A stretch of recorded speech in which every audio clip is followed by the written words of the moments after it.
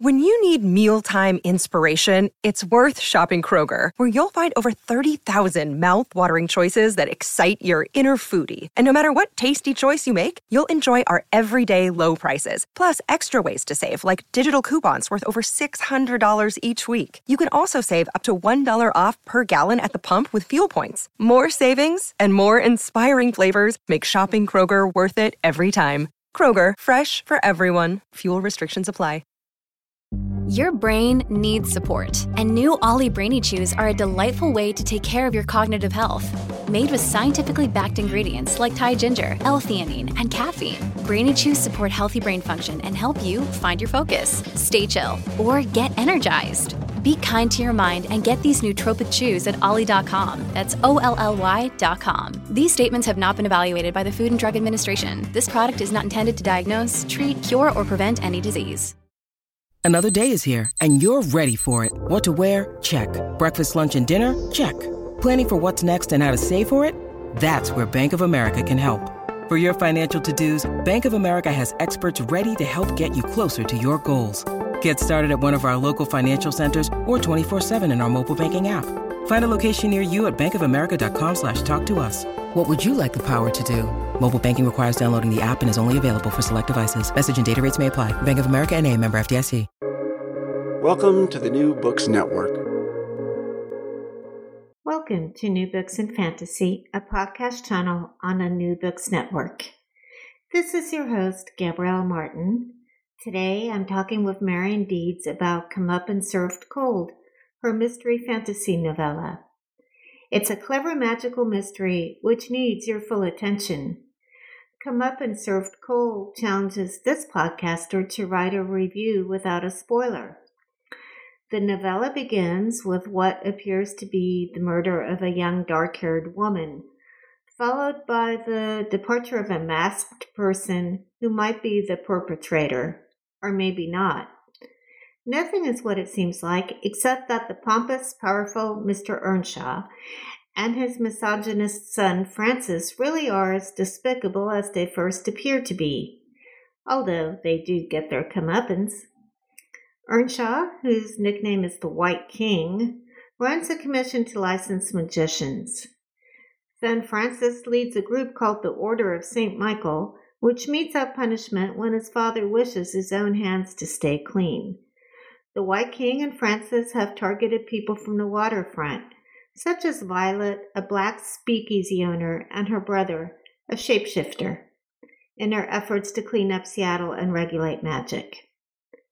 The battle lines are drawn, but what does Dolly White, a no-nonsense caretaker for Mr. Earnshaw's drunken daughter Fiona, have to do with any of this? Corpses on ice, magical jewels, a bespoke suit, and a precious mask will all make their appearances as the sly tale unwinds. Marion asked me to do the reading so that she could hear someone else's voice with her work. And we're going to drop in on that Corpse on Ice. This is Dolly as she meets a man called Pensky and follows him. He unlocked a door and she followed him in. It was some kind of warehouse. The first room was bare. Pensky walked across it to a set of double doors that coasted back when he pushed them. Cold air rolled out, condensing into a silvery mist as she watched. He disappeared inside. After a moment, she stepped into the mist. It had a familiar smell. Ice. Two small jewel-toned lanterns lit the room. At first glance, it seemed as if a woman floated in midair, her black hair spread around her head like a rayed crown, her feet pointed, her hands crossed on her chest. A white silk cloth draped her body. Dolly took a breath and came into the room. The woman was not floating. She was frozen in ice so transparent Dolly could only find the smoothed edges of the block by the glancing of the light. Pensky stood at the foot of the block. She understood his wheezing now. An air elemental was breathing him. Air elementals were the most dangerous elementals because they were the most curious about humans. In return for breathing him, knowing him, the creature was keeping the ice frozen. "Is this your daughter?" "My niece, Sophia," he said. "My sister's child. Dead 5 days." "Did she drown?" He shot her a look of incandescent anger. "You take a look. Tell me how she died." She moved up to the edge of the ice block and peered down. The woman seemed 22 or 23, a couple of years older than Fiona. Her skin was pale except for the purple lines marking her neck. "Oh, someone strangled her." "Yes." She heard the roughness of his breath. "Someone strangled her." "I'm not a detective, Mr. Penske. Far from it." "I don't need a detective. Need vengeance." "Well, I can't avenge her." Into the show. Thank you. I'm happy to be here. Great. Well, we're going to start off with Dolly, the main character. We're introduced to Dolly in the first chapter when she visits Mr. Earnshaw to apply for the position of Fiona's companion. Her letter of reference states that she is reliable, punctual, and tidy. It makes Dolly sound very practical. Is she moved by the plight of those that Earnshaw and his son persecute? And are there other aspects to her character that you might bring up now? When we first meet Dolly, we see a very pragmatic young woman, I think, whose decisions are made primarily by calculating risk versus reward. And at the beginning of the book, she doesn't have a lot of sympathy for people in bad situations because she confuses powerlessness with weakness. And I would say that at the beginning of the book, we're seeing a woman who's very observant, but actually lacks empathy or is not using empathy. This is a source of strength for her. It's also a vulnerability as the story progresses, and she starts to confront the limit of her own abilities, and she finds herself having to rethink whether the kind of go it alone, be practical, and as someone in the book calls her cold-hearted, is really the best technique. I think her desire... Go ahead. Oh, I was just going to say that is such a great line. She confuses powerlessness with weakness. Yes, and her own desire for human connection kind of sneaks up on her and takes her by surprise as the book continues. So, as you said, she gets by on her wits because Dolly has no magic. She knows about magical potions.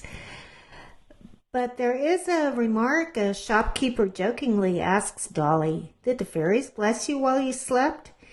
And I think that remark is significant. Can you talk a little more about that? I'd be happy to. I'm kind of laughing because, like many things in this story, that one line does a lot of work. It has at least two meanings. It has a larger meaning in the story, and then it has some layers. And it also then has a personal meaning for Dolly. Even though we never see them directly in the book, the Fae exist in this world, and they're called the Fair Folk or the Fair Ones in Seattle. And this little bit of banter reminds us of that. It's also an acknowledgement that there are ways to acquire magic if you aren't born with it. And one is to bargain or perhaps in rare circumstances have it bestowed on you with no strings attached. If it came from the fair folks, the odds of it having no strings attached are highly unlikely. But part of Dolly's, so the remark is part of just a commentary that Dolly's fairly witty and fairly persuasive. But part of Dolly's backstory is an encounter that she did have with the Fae when she was a child, and how that encounter has shaped her. And some of the people in the book recognize that influence, maybe without even realizing that that's what they're recognizing. For instance, later in the book, another character kind of sarcastically says to her, "Oh, are you afraid you're going to be carried off by the fairies?" But something is triggering those people to make this connection. And it's a question that actually gives Dolly some problems as the story continues. Yeah, interesting. They're picking up on something without even it being in her consciousness. Yes. Well, shapeshifters are another element of the story. In your world, they are revealed, I believe, when someone holds lapis lazuli near them. So Mr. Earnshaw holds forth on shapeshifters, as he is wont to do, to hold forth. Yes. And he doesn't trust them. He and Francis, his awful son, have a plan to rid Seattle of them completely. So he explained shifters to Dolly at one of their first dinners. What element is related to shifters, and how does that explain some of Mr. Earnshaw's prejudice against them? The element that shapeshifters connect to is the earth element. Often you're actually somewhat tied to the continent that you were born on or that your family has been born on in terms of what animal shape you might take. It's one of the magical abilities that cannot be bestowed or created artificially with a spell. You inherit it. You're either born one or you're not. Shapeshifters have a relationship with their animal aspect that is more like a dance than like an order or coercion or a forced march, and both sides of the person have to be honored. Honoring things is really not Earnshaw's thing. No. Earnshaw, he's very interested in things that he can either commodify or control. And he can do neither with shapeshifting unless they are, as you pointed out, externally controlling the shapeshifter through a magic spell or coercion of some kind. The other issue, though, is that Earnshaw's son is working closely with somebody whose primary competitors are a highly successful family of shapeshifters. And at least some of Earnshaw's supposed disdain for shifters is connected to a cynical campaign of demonization that's basically being driven by greed and desire to consolidate power. Mm-hmm. We were talking about Earnshaw and how he really likes things that he can commodify and control. He actually earned quite a bit of money by making earshot gems. So tell us a little bit about how those are made. Earnshaw finds a certain type of gemstone that have magical affinities. In the book, I imagined rubies and emeralds because they're very colorful and pretty. Although, honestly, I think technically diamonds would be your better choice, but that's what I went with. And he basically matches up two or more stones as similar in weight and cut and color as he can, and then prepares them with a spell. And then he captures an air elemental and basically cuts it up into pieces and traps the pieces in the different stones. Air elementals aren't corporeal beings, so it isn't quite as gross as it first sounds, but it is still, it's a mutilation, and it leaves the elemental, which is still living, in great distress, and they are trapped. But then because the same awareness is in both stones, the stones act like a spy bug or a walkie-talkie. If you're wearing one and you have the paired stone in a room, you can hear what goes on in that room. It is, to put it mildly, a really disrespectful thing to do, and it should tell us a lot about Earnshaw and how he views the magical world. But on the other hand, these things were very useful in World War I, and they're really popular. So it's not just him. That society kind of has to take a look at how they're treating the magical world as well. Yeah, how it's co-opted for certain ends. Well, Mr. Earnshaw has a son. We've touched on him briefly. And Francis is described as trouble in a sharp suit. Ironically, I think his motto is Semper Servo, which means to always protect. That's pretty much the last thing he's doing. He also has, in addition to the medallion of St. Michael, which he loses in a misadventure, he also wears a red gem which fastens his tie. What powers does that red gem confer on him? Oh, sorry to disappoint. It's just a really expensive tie pin with a garnet in it. Oh, okay. He does have a magical ability, though, which is he can temporarily shield himself by hiding. If there's a shadow in the room, he can use it to make himself invisible. So I thought the red gem helped him do that, but I don't think so. I think that's just an inherited ability, because he does have two magical parents. His deceased mother was also a magician. Mm-hmm. So we've got the two characters, Earnshaw and his son. They think nothing of enslaving elementals or splitting their essence for magical purposes. On the other side, we have Black business owner Violet Solomon, who was once a greengrocer with her common-law husband. So explain to us what a greengrocer is and what Earnshaw has against them. And then we can move on to what Violet thinks of what he's saying. Earnshaw is the chief commissioner of a group in Seattle called the Commissioner of Magi, who believe that they are regulating magic and are protecting people from misuse magic. It's an old argument. It's an argument we hear a lot, and, you know, in many areas we even agree with. Magic's dangerous. Regulation is a way to make it be as consistent as possible, protect people, and make sure that the consumers of magic, people who are buying spells or potions or protection charms, are actually getting what they pay for. Mm-hmm. That can all sound good. However, at this particular time with this particular commission in Seattle, regulation is starting to sound more and more like charge a lot of fees and bring in lots of money for the commission itself, for the commissioners, and then they pass them on to the city. Traditionally, unlicensed magickers tend to be lower income, often people of color or people on the margins in other ways, and this commission is knowingly pushing them out of the legal magic community and trying to monopolize magic within the upper and middle classes. Greengrocer is slang for a specific kind of unlicensed magicker, specifically one who deals in spells and amulets.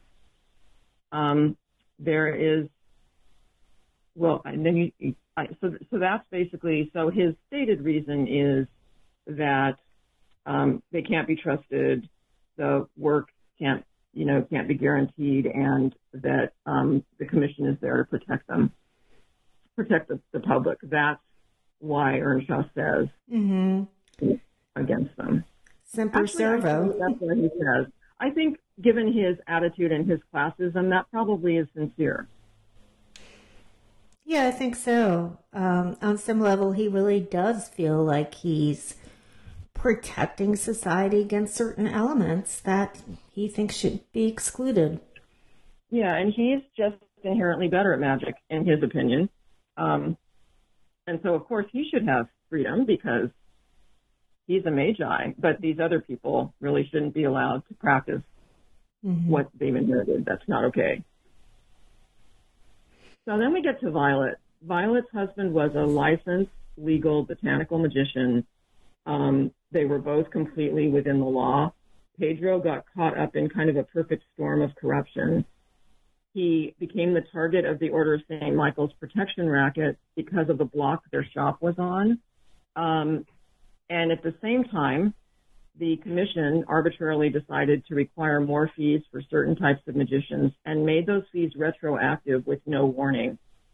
And Pedro chose not to pay them because he felt rightfully that he had already paid the legal fees. And he thought he was fighting it through legal channels. But he wasn't given the opportunity to do that. His death is not an accident. It is completely unjust. And Violet is fully aware that his killers will never face conventional justice because of their societal connections.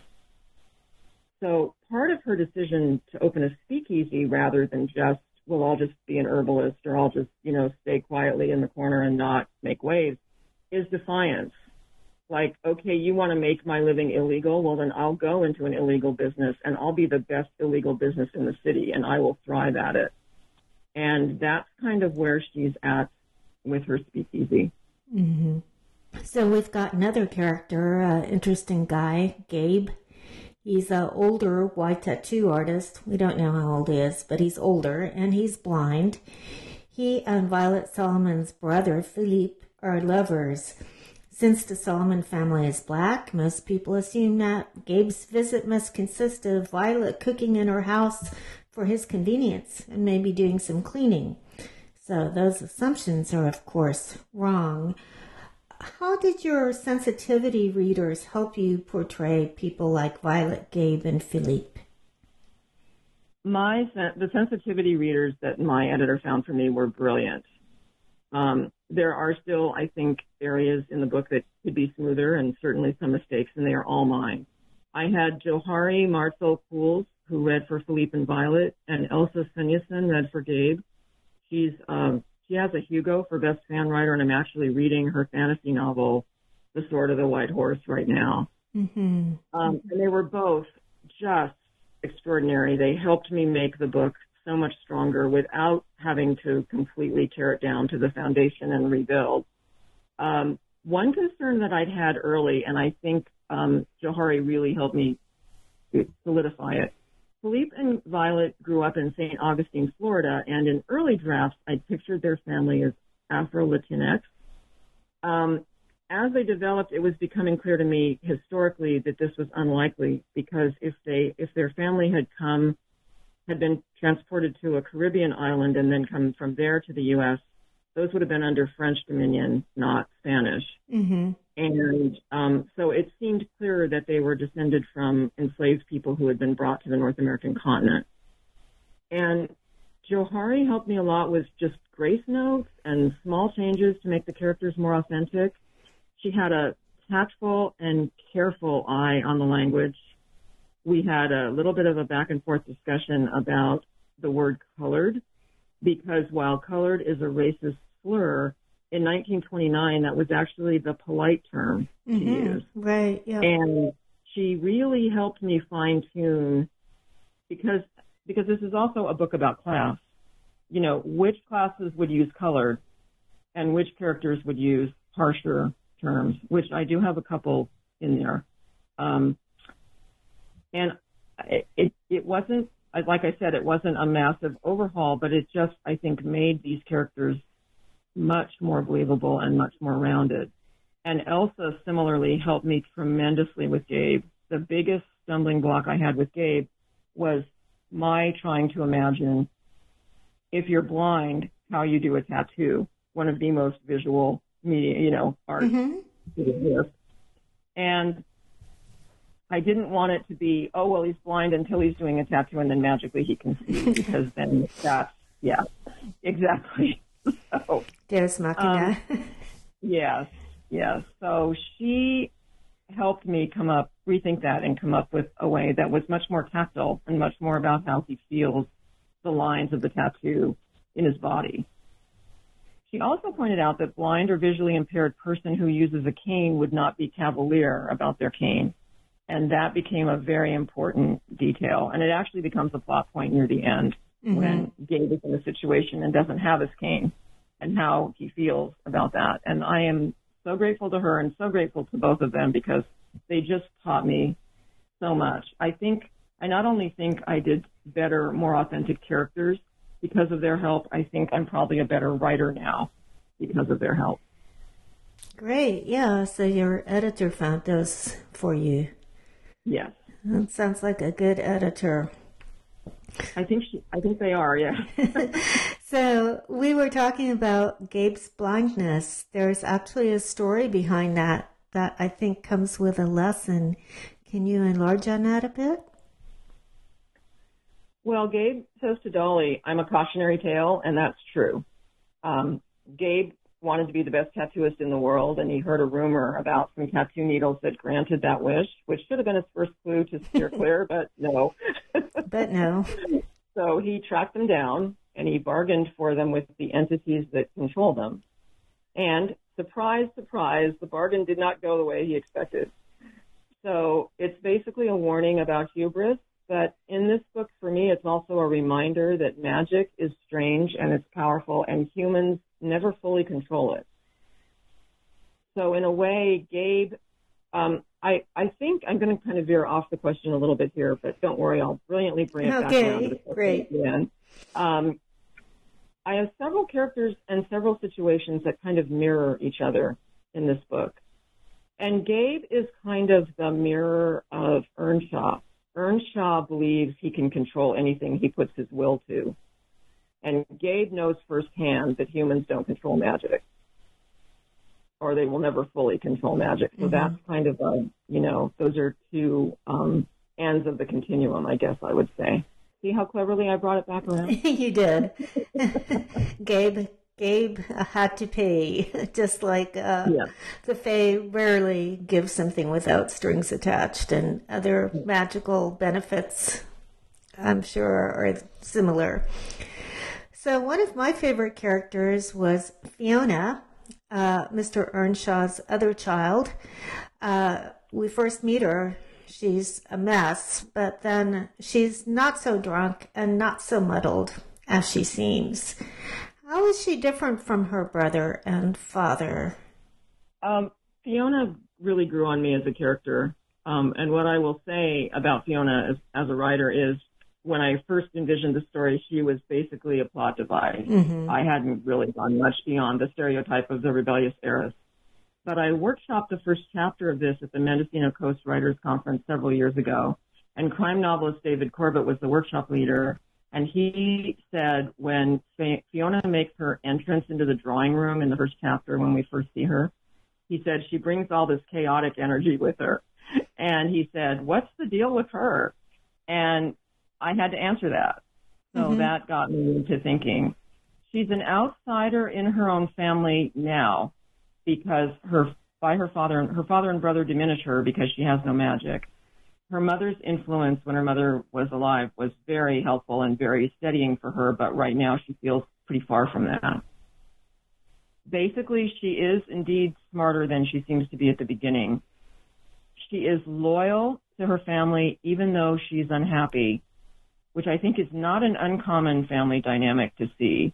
And probably, had things gone differently, she would have been resigned to the arranged marriage that her father has set up, and it would have even, by the standards of her social stratum, been a successful marriage. Mm-hmm. They both would have had secrets, but they would have made it work.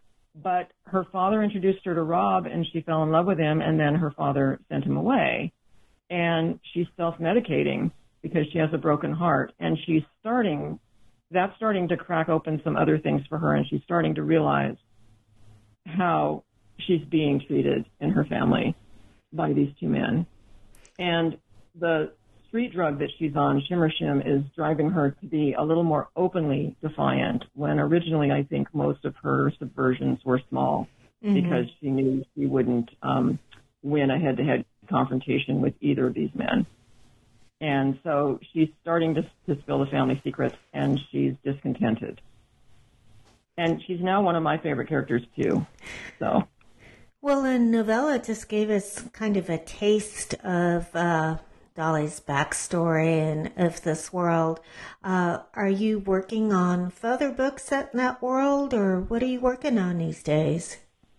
I have a completed draft of I call it an indirect sequel. It's set in the same world, but the main characters are Gabe and Philippe, and they have a magical adventure. And I'm starting to plot out another story with the Dolly character that will take place in San Francisco, and a small town north of San Francisco called Petaluma, California, which had some interesting things going on in the early 30s that I think I can make use of. And will probably also have some heist elements in it. Yeah, with Dolly, that's possible because she is a complex character, which will slowly be revealed over the course of the novella for people who haven't read it yet. Well, thanks so much for making time for us today. And how do people keep up with you the best way to find out when your new releases are and other news about you? Thanks for asking. You can find me at deedsandwords.com. It's my blog, and I'm doing a pretty good job of keeping it up to date. If I'm doing any kind of a promotion or I have a book coming out, it'll be on there. Plus my thoughts about the world, such as it is. I'm on Twitter, MarianD_D. If you like reading book reviews, I review for fantasyliterature.com, so you can also find my reviews there. Okay, well, thanks for talking with us, and have a good rest of today. Thank you very much. Thanks for listening to me today on the New Books Network in Fantasy. I've been talking to Marian Deeds about her clever historical fantasy novella, Come Up and Served Cold. Next month, we'll feature Tanvi Berva's debut YA fantasy novel, Monsters Born and Made. I'm your host, Gabrielle Martin. You can also follow me on Twitter to get updates about new podcasts and more, @GabrielleAuthor.